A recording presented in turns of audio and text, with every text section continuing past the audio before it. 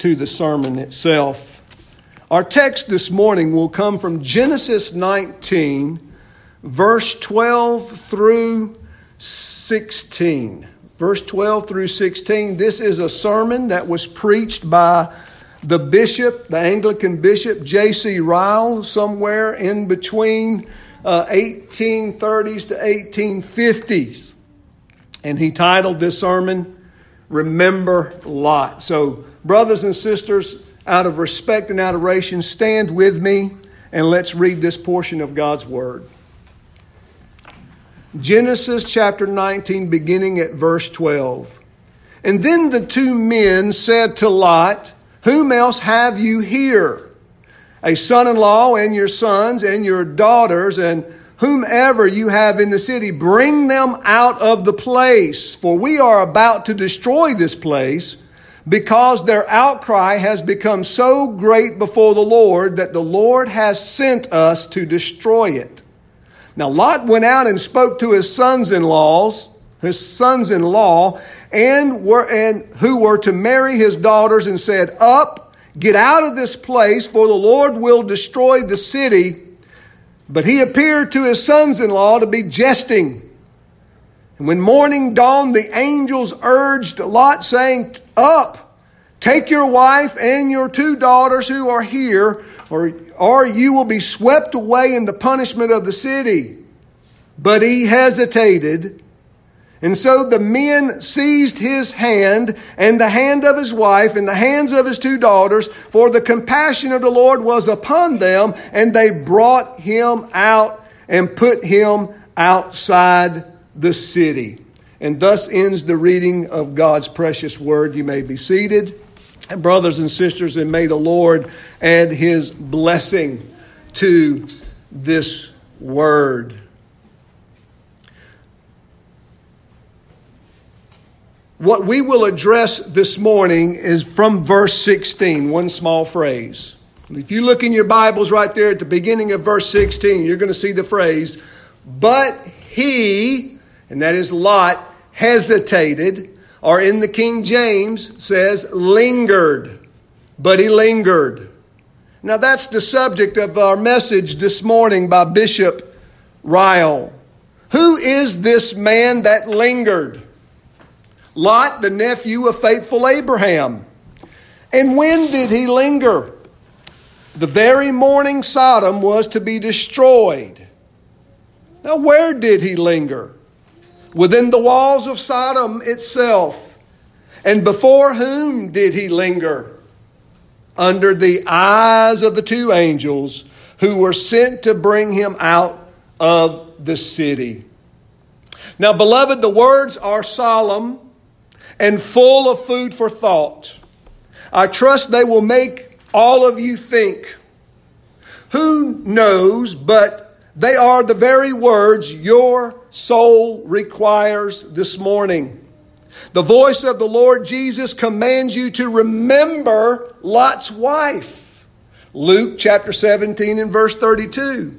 And the voice of one of his ministers invites you this day to remember Lot. Now let me try to show you four things from the text. The first is what Lot was himself. Secondly, what the text already quoted tells us of Lot. Thirdly, what reasons may account for his lingering. And then fourthly, what kind of fruit his lingering brought forth. Number one, what was Lot? Now this is a most important point. If I leave it unnoticed, I shall perhaps miss that class of professing Christians I want to especially to benefit. You would perhaps say, after listening to this sermon, oh, Lot was a poor, dark creature, an unconverted man, a child of this world. No wonder he lingered. But mark now what I say. Lot was nothing of the kind. Lot was a true believer, a real child of God, a justified soul, and a righteous man. Has any one of you grace in your heart? So had Lot. Has any one of you the hope of salvation? So had Lot. Is any one of you here this morning a new creation in Christ? So was Lot. Is any one of you a traveler in the narrow way which leads unto life? So also was Lot. Do not think this is my private opinion, a mere arbitrary fancy of my own, a notion unsupported by Scripture.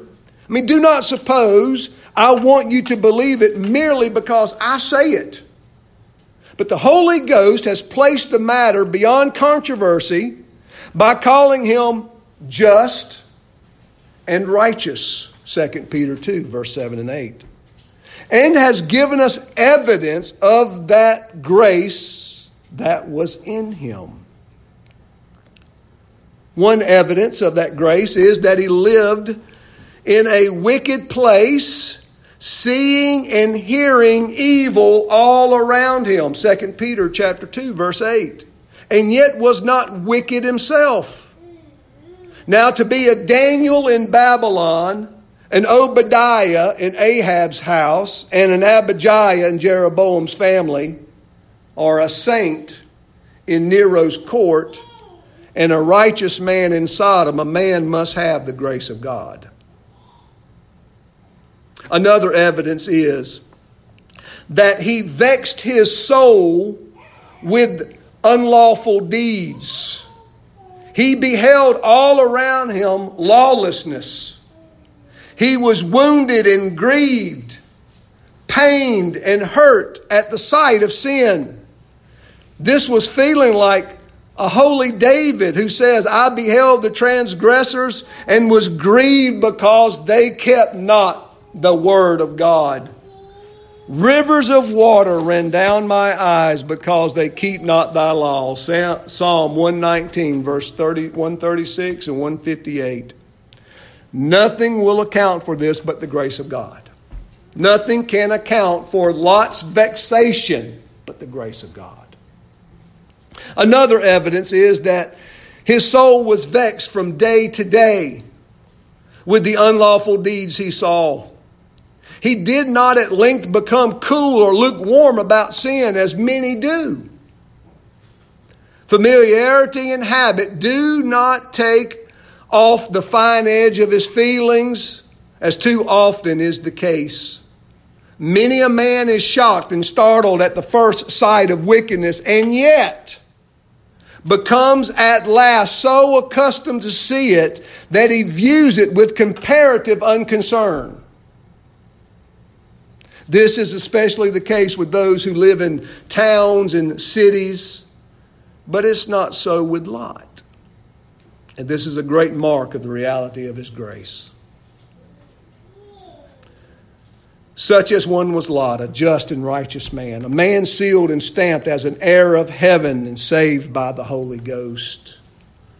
Now, beloved, before you pass on from my comments, remember that a true Christian may have many a blemish, many a defect, many an infirmity, and yet be a true Christian nevertheless. You do not despise gold because it is mixed with much dross. You must not undervalue grace because it is accompanied with much corruption. Listen on, and you will find that Lot paid a dear, dear price for his lingering.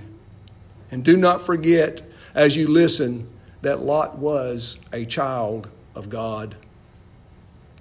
Secondly, let us pass on to the second thing I spoke of, and that is, what does the text already quoted in Genesis 19 tell us about Lot's behavior?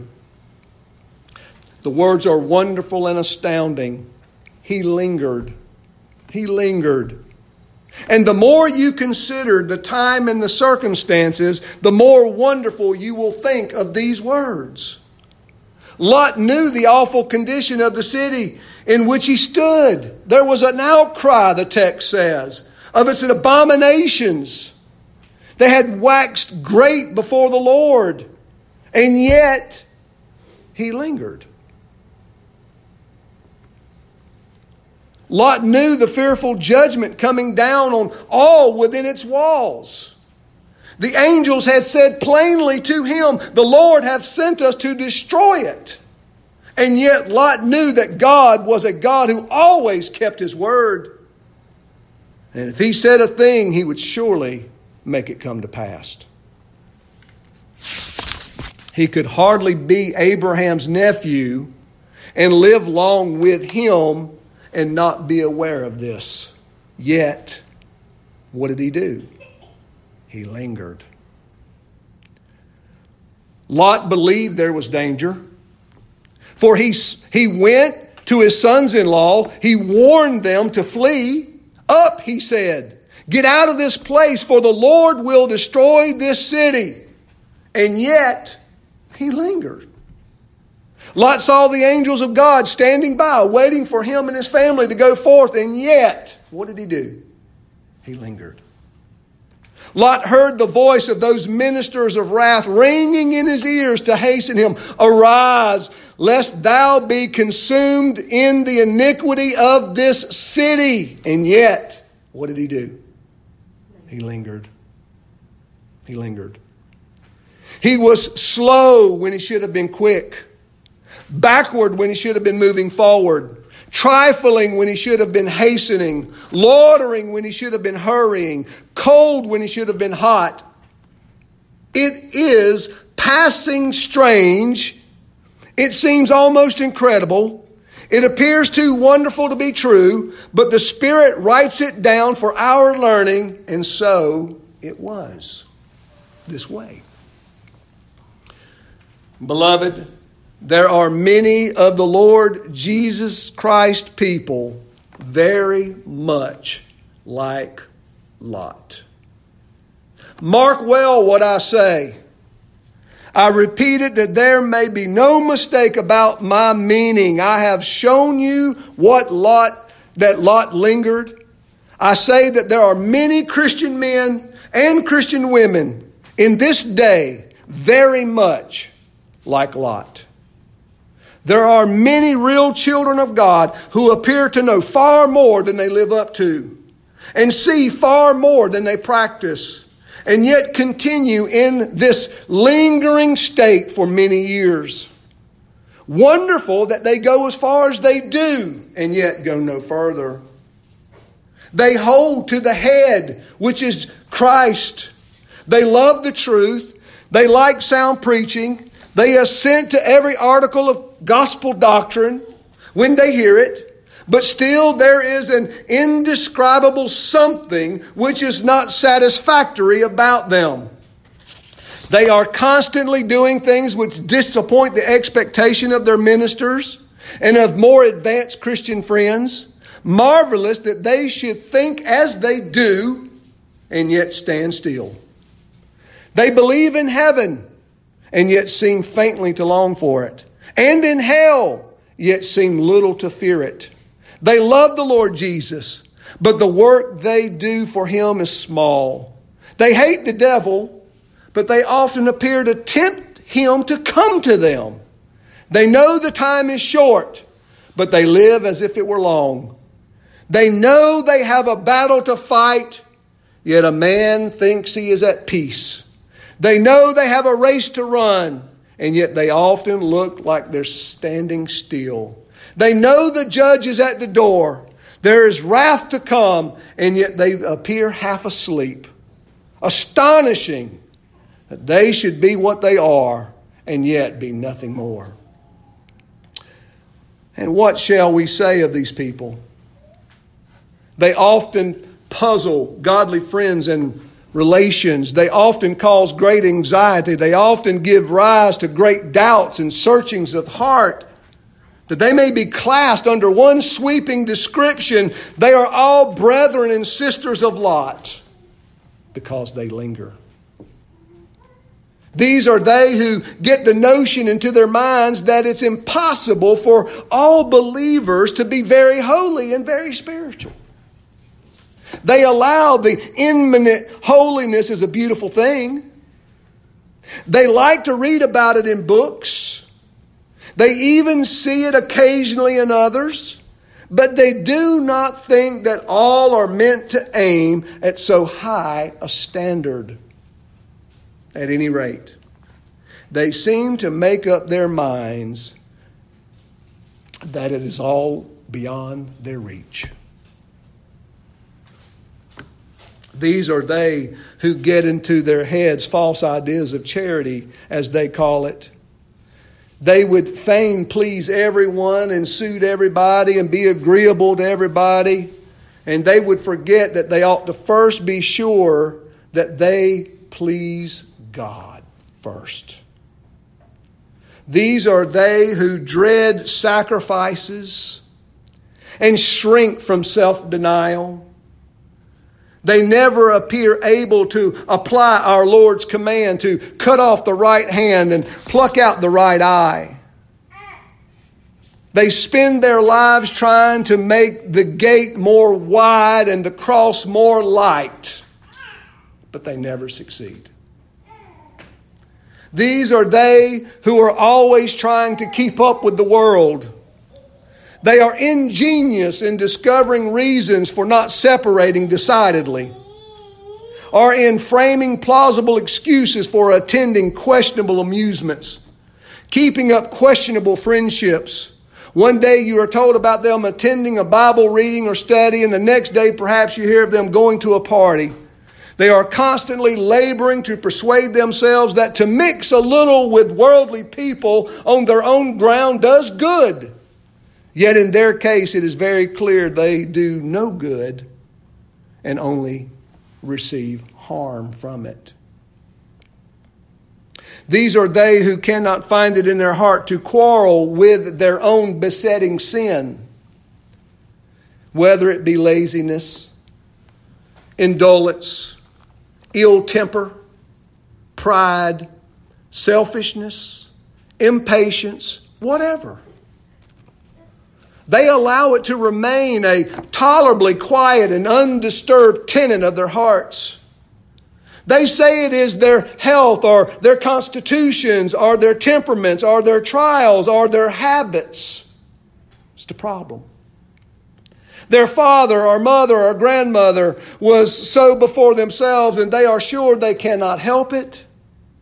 And when you meet after the absence of a year or so, you hear the same thing.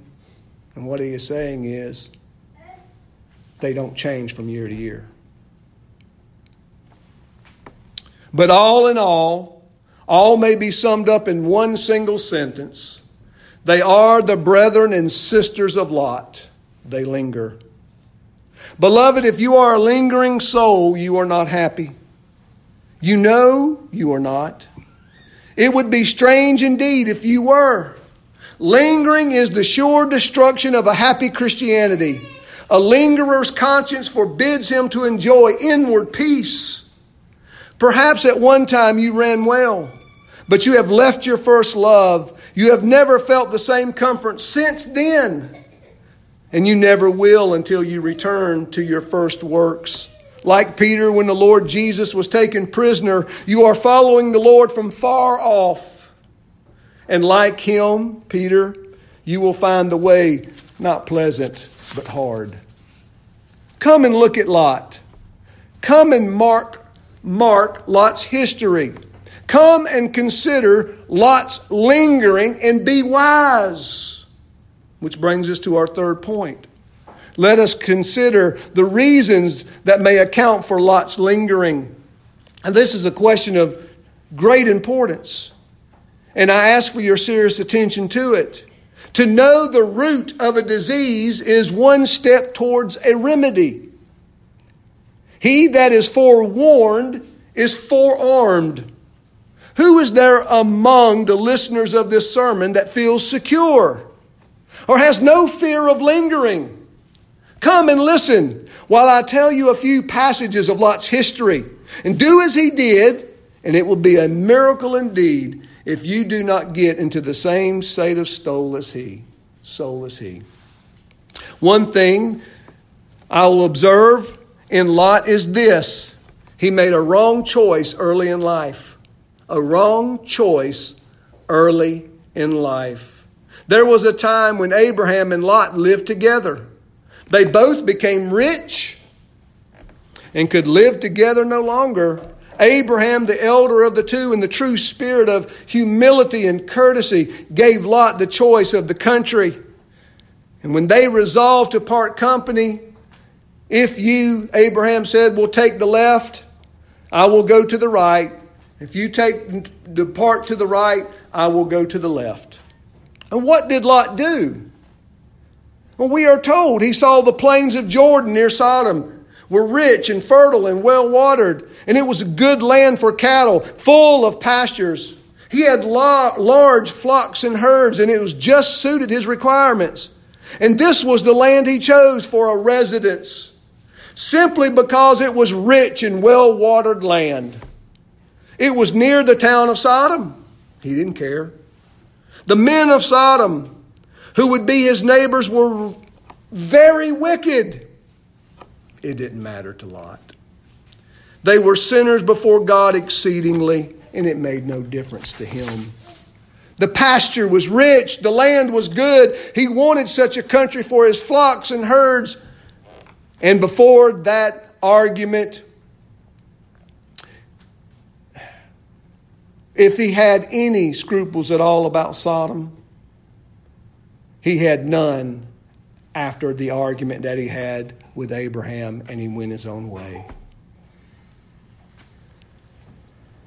See, before the argument that he had with Abraham, what he's pointing out is he probably sat around and said, those people are wicked.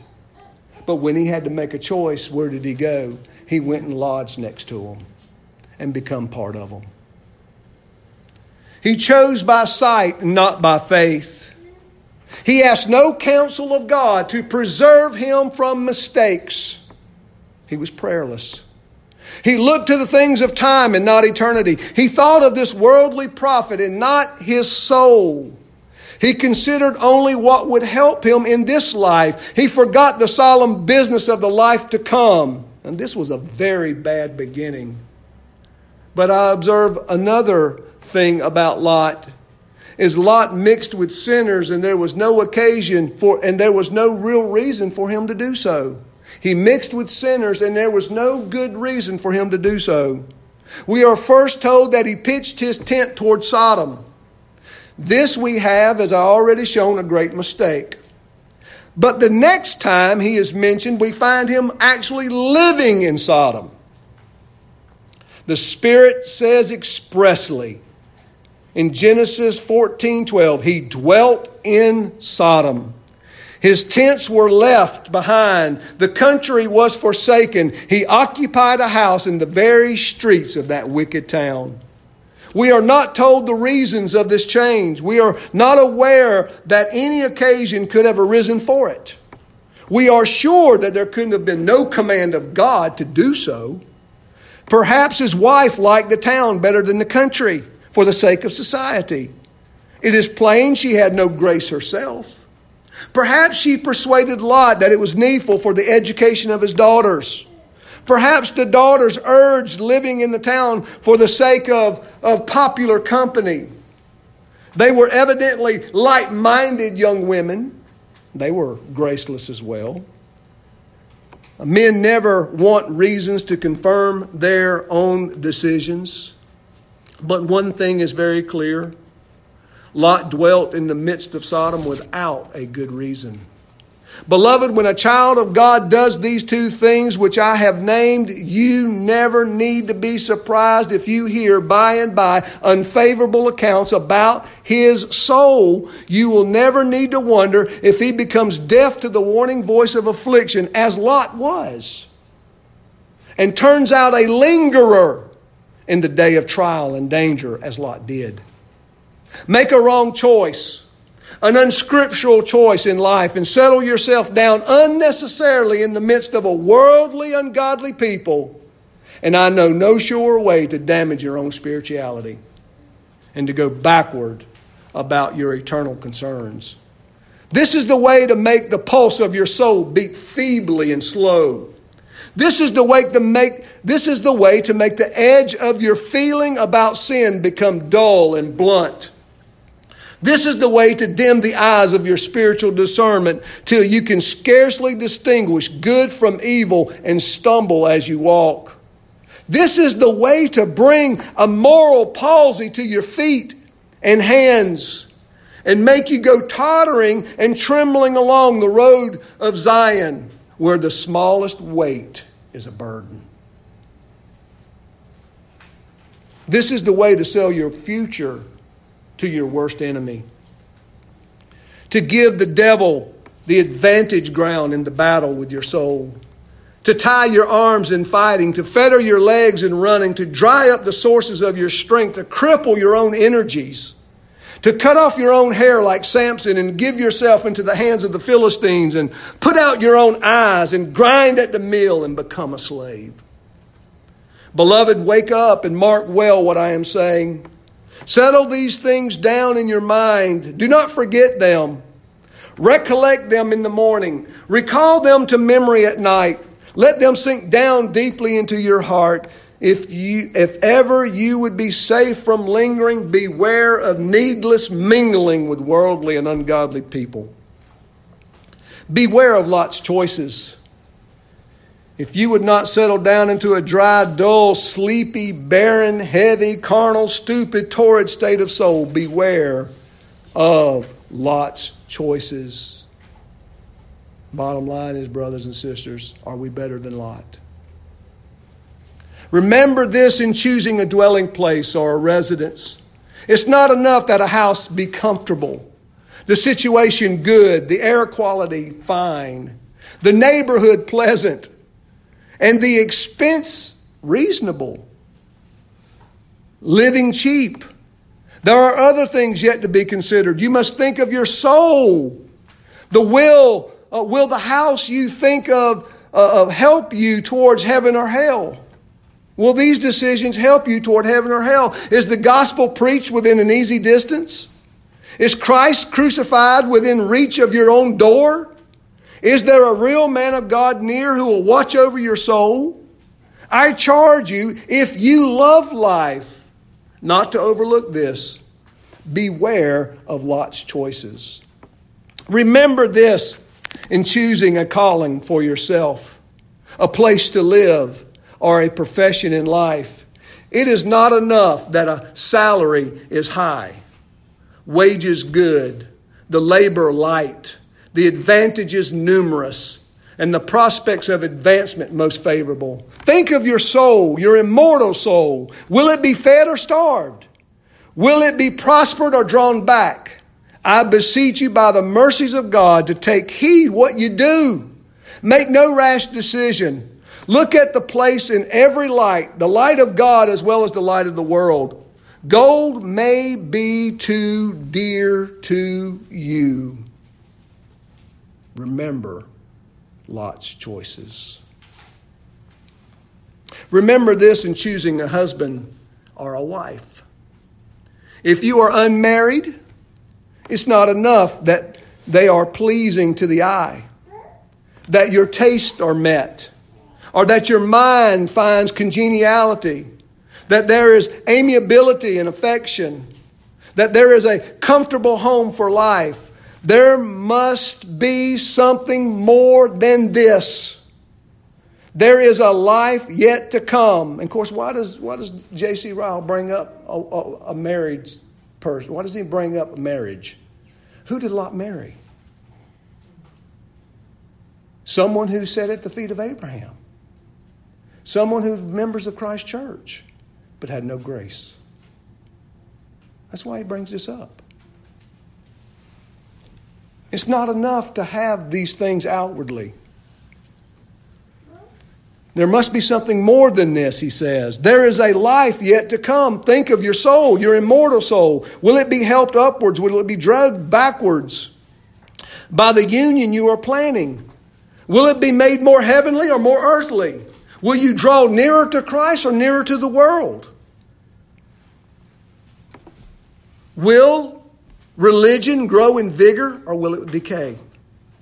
I pray you, by all your hopes of glory, allow this to enter into your calculations. Think, as the theologian Baxter said, and think and think and think again before you commit yourself. Do not be unequally yoked. Matrimony is nowhere named among the means of conversion. We don't marry people to convert them. We don't marry people to save them. We marry people that we might, with them, grow greater in grace and closer to God in heaven. Remember Lot's choices. Remember this: if you are offered the best of jobs, it's not enough to have good pay or regular employment. Those are good. It's not enough to have the confidence of your bosses and superiors and the best chance of rising to a higher position. These things are good in themselves, but they are not everything. How will your soul fare if you serve the company and if you serve a company that causes you to work on Sunday? What day of the week will you have for God in eternity if you give up your Sundays? What opportunities will you have for hearing the gospel preached? I solemnly warn you to consider this. It will profit you nothing to fill your purse if you bring leanness and poverty to your soul. Beware of selling your Sabbath for the sake of money. Beware of Lot's choices. Beloved, you may perhaps think, a believer need not fear. He is a sheep of Christ. He will never perish. He cannot come to much harm. It cannot be that such small matters can be of great importance. What he's saying is there are going to be some who hear this and say, once saved, always saved. Once saved, always saved. Oh, a true Christian's going to heaven no matter what. Well, listen to what he says. He goes, well, you may think so. And I warn you, if you neglect them, your soul will never prosper. A true believer will certainly not be cast away, although he may linger.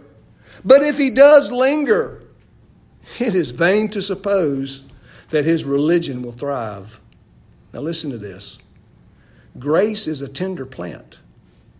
Unless you cherish it and nurse it well, it will soon become sickly in this evil world and may droop, though it will never die. Is that what you want? The brightest gold will soon become dim when exposed to damp atmosphere. The hottest iron will soon become cold when it requires pains and toils to bring it to red heat. It requires nothing but letting alone or a little cold water to become black and hard. You may be an earnest, zealous Christian now, and you may feel like David in his prosperity. I will never be moved, Psalm 30, verse 6. But be not deceived.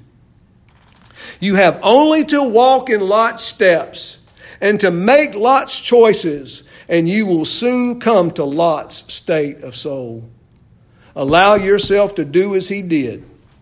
Presume to act as he acted. And be very sure that you will soon discover you have become a wretched lingerer like him. And you will find, like Samson, the presence of the Lord is no longer with you. You will prove to your own shame an undecided, hesitating man in the day of trial. There will come a canker on your religion and eat its vitality without knowing it. There will come a consumption of your own spiritual strength and waste away in insensibility. And at length you will wake up to find your hands hardly able to do the Lord's work, and your feet hardly able to carry you along the Lord's way, and your faith no bigger than the grain of a mustard seed. And this perhaps at some turning point in your life, at a time when the enemy is coming like a flood, and your need is the greatest. You will be the weakest. Beloved, if you would not become a lingerer in religion, consider these things. If you don't want to be a lingerer, consider these next few things. What kind of fruit did Lot's lingering bear? What fruit did Lot's lingering bear. I would not pass over this point for many reasons, and especially in the present day. There are not a few who feel disposed to say, well, after all, Lot was saved. He was justified. He got to heaven. I want no more than that. If I do get to heaven, I shall be content. Is that what you think? Beloved, if this is the thought of your heart, just listen for a moment, a little longer, and I will show you one or two things in Lot's history which deserve attention and may perhaps induce you to alter your thinking. I think it of first importance to dwell upon this subject. I will always contend that imminent holiness and imminent usefulness are closely connected. Holiness and usefulness. That happiness and the following of the Lord fully go side by side. And that if believers will linger, they must not expect to be useful in their day and generation, or to enjoy great comfort and peace in believing. Mark, for one thing, Lot did no good among the inhabitants of Sodom. Lot did no good among the inhabitants of Sodom where he lived. Lot lived in Sodom many years. No doubt he had many precious opportunities for speaking of the things of God and trying to turn away the souls from sin. But Lot seems to have affected no one at all. He appears to have had no weight or influence with the people who lived around him. He possessed none of that respect and reverence which even the men of this world will frequently concede to the bright servants of God. See, the world even does recognize faithful men. But the world also smells hypocrisy. Not one righteous person could be found in all of Sodom outside the walls of Lot's home. Not one of its neighbors believed his testimony. Not one of his acquaintances honored the Lord when he worshiped. Not one of his servants served his master's God. Not one of all the people from every quarter cared for his opinion when he tried to restrain their wickedness. If you remember, they mocked him. His life carried no weight. His words were not listened to. His religion drew no one. And truly, I do not wonder, as a general rule, lingering souls do no good to the world and bring no credit to God's cause. Their salt has too little savor to season the corruption around them. They are not epistles of Christ who can be known and read at all. There is nothing magnetic, attractive, or Christ-reflecting about their ways. Remember this, that this is who Lot was. Let's mark another thing about Lot. Lot helped no family member to heaven. Lot helped not one family member to heaven. We are not told how large his family was, but this we know. He had a wife and 2 daughters at least. In the day he was called out of Sodom, when he had no more children, if he had no more children besides. But whether Lot's family was large or small, I think one thing's perfectly clear. There is not one among them that feared God. Not one. When he went out and spake to his sons-in-laws, which married his daughters, and warned them to flee from the coming judgments, we are told, he seemed to them as one that joked around, jested. They thought he was playing. What fearful words those are. It was as good as saying, who cares for anything you say? So long as the world stands, those words will be a painful proof of the contempt with which a lingerer in religion is regarded. The world doesn't respect that.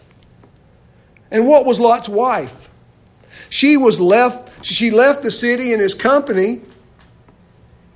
She did not go far. She had no faith to see the need of such a speedy flight. She left her heart in Sodom and she began to flee. She looked back from behind her husband in spite of the plainest command not to do so, and was at once turned into a pillar of salt. And what of Lot's 2 daughters? They escaped, indeed, but only to do the devil's work. They became their father's tempter to wickedness and led him to commit the foulest of sins. In short, Lot stood alone in his family. He was not made the means of keeping one soul back from the gates of hell. Shocking. And I do not wonder. Lingering souls are seen through their own families, and when seen through, that is, when noticed, despised.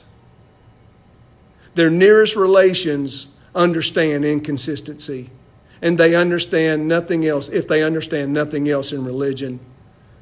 They draw the sad but not unnatural conclusion, quote, surely if he believed all he professes to believe, he would not go on to do as he does. Lingering parents seldom have godly children. The eye of the child drinks in far more than the ear, and the child will always observe what you do much more than what you say. Remember this. Another thing, Lot left no evidences behind him when he died. No evidence of his what? His salvation. Lot left no evidences of salvation. We know but little about Lot after his flight from Sodom, and all that we know is unsatisfactory. His pleading for Zoar because it was a little town, his departure from Zoar afterwards, and his conduct in the cave, all in all tell the same story. All showed the weakness of grace that was in him and the low state of his soul into which he had fallen. We know not how long he lived after his escape from Sodom. We know not where he died or when he died, whether he ever saw Abraham again. What was the manner of his death? What he said or what he thought. All these things are hidden to us. We are told of the last days of Abraham. We are told of the last days of Isaac, Jacob, Joseph, and David, but not one word about Lot. Oh, what a gloomy deathbed Lot must have had. The Scripture appears to draw a veil around him on purpose. There is a painful silence about his latter end. He seems to go out like an expiring lamp and leave an ill savor behind him. And had we not been specially told in the New Testament that Lot was a just and righteous man, I verily believe we should have doubted whether Lot was saved at all. But I do not wonder at his sad end. Lingering believers will generally reap according to what they've sown. Their lingering often meets them when their spirit is in departing. They have little peace at the end. They reach heaven, to be sure, but they reach it in the darkness of storm. They are saved, but saved as by fire. Beloved, consider these 3 things I have just mentioned. Do not misunderstand my meaning. It's amazing to observe how readily people excuse, or at least excuse for misunderstanding the things that concern their souls. I do not tell you that believers who do not linger will, as a matter of course, be great instruments of usefulness in the world. Noah preached for 120 years and none believed him. The Lord Jesus was not esteemed by his own people, the Jews. Nor do I tell you that believers who do not linger will, as a matter of course, be the means of converting their families and relations. David's children were many. Many of them were ungodly. The Lord Jesus was not believed on by his own family. But I say it's almost impossible not to see a connection between Lot's evil choices and Lot's lingering, between Lot's lingering and unprofitableness and his family and the world. I believe the Spirit meant for us to see it. I believe the Spirit meant for us to make it a beacon to all professing Christians. And I am sure the lessons I have tried to draw from the whole history deserve serious reflection. let me speak these parting words to all of you who are listening to this sermon, and especially to those who call themselves believers in Christ. I have no wish to make your heart sad. I do not want to give you a gloomy view of the Christian life at all. My only desire is to give you a friendly warning. I desire your peace and comfort. I would enjoy seeing you happy as well as safe, and joyful as well as justified. I speak as I have done only for your good. You live in days when a lingering, lot-like religion abounds. Let me say that again. You live in days where a lingering, lot-like religion abounds. The stream of profession is far broader than it once was, but far less deep in many places. A certain kind of Christianity is almost fashionable now. To belong to some party in the Church of England, or to show a zeal for its interest, or to talk about the leading controversies of the day, to buy the popular religious books as fast as they come out, and to lay them on your table, to attend meetings, subscribe to societies, to discuss the merits of preachers. All these are now comparatively easy and common attainments. Now listen to this. They no longer make a person different, and they require no sacrifice to do any of those things. They entail no cross. It's convenience. But to walk closely with God, to be spiritually minded, to behave like strangers and pilgrims in this world, to be distinct from the world in employment of time and conversation, amusement, and dress, to bear a faithful witness for Christ in all places, to leave a savor of your master in every society, to be prayerful, humble, unselfish, meek, to be jealously afraid of sin, terribly alive to the danger of this world. These are the things that are rare in Christianity. They are not common among those who are called true Christians. And worst of all, the absence of them is not felt or bewailed as they should be.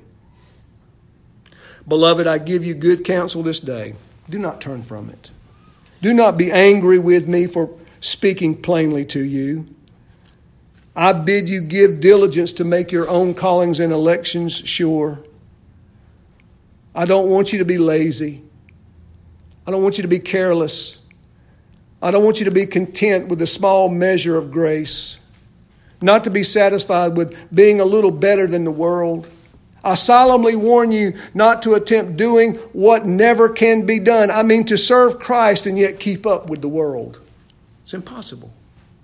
I call upon you and beseech you, I charge you and exhort you by all hopes of heaven and desires for glory. Do not be a lingering soul. Would you know what the times demand? What did this day demand of you? What's needed most in all of the debates and the confusions that you're around every day? The shaking of the nations, the uprooting of ancient things, the overturning of kingdoms, the stir and restlessness of men's minds. They all say, Christian, do not linger. Would you be found ready for Christ at His second coming? Your loins girded, your lamp burning, yourself bold and prepared to meet Him? Then don't linger. Would you enjoy much sensible comfort in your religion? Feel the witness of the Spirit of God in you? Know whom you have believed and not be a gloomy, melancholy Christian? Don't linger. Would you enjoy strong assurance of your salvation in the day of sickness and on your deathbed? Would you see with the eye of faith heaven opening and Jesus rising up to receive you as He did Stephen? Don't linger. Would you leave great broad evidences behind when you are gone? Would you like us to lay you in the grave with a comfortable hope and talk of your state after death without a doubt this person was a Christian? Then don't linger. Would you be useful to the world in your day and generation? Would you draw men from sin to Christ? Would you make your master's cause beautiful in their eyes? And don't be a lingerer. Would you help your children and relatives toward heaven and make them say, we will go with you, and not make them infidels and despisers of religion? And don't linger. Would you have a great crown in the day of Christ appearing and not be the least and smallest star of glory and not find yourself the last and lowest in the kingdom of God? Don't linger. Let not one of us linger. Time does not linger. Death does not linger. Judgment does not linger. The devil does not linger. The world does not linger. Neither let the children of God linger. Beloved, are you a lingerer? Is your heart heavy? Your conscience sore? While you've been listening to this sermon, does something within you whisper, I am that person? Listen to what I am saying. How is it with your soul? If you are a lingerer, you must go to Christ at once and be cured. You must use the old remedy. You must bathe in the old fountain. You must turn again to Christ and be healed. The way to do a thing is to do it, and to do it at once. Think not for a moment your case is past recovery. Think not because you have been long living in a dry and heavy state of soul that there is no hope of revival for you. It is not. Is not the Lord Jesus an appointed physician for the soul? Did he not cure every form of disease when he was on earth? Did he not cast out every kind of devil? Did he not raise poor backsliding Peter and put a new song in his mouth? Oh, doubt not, but earnestly believe that he will yet revive his work within you. Only turn from lingering and confess your folly and come at once to Christ. Blessed are the words of the prophet Jeremiah. Only acknowledge thy sin. Return ye backsliding children, and I will heal your backsliding. Jeremiah 3:13 and 22. Beloved, remember the soul of others as well as your own. If at any time you see a brother or sister lingering, try to awaken them. Try to arouse them. Try to stir them up. Let us all exhort one another as we have opportunity. Let us provoke unto love and good works. Let us not be afraid to say to each other, brother or sister, have you forgotten Lot? Awake and remember Lot. Awake and linger no more. Let's pray.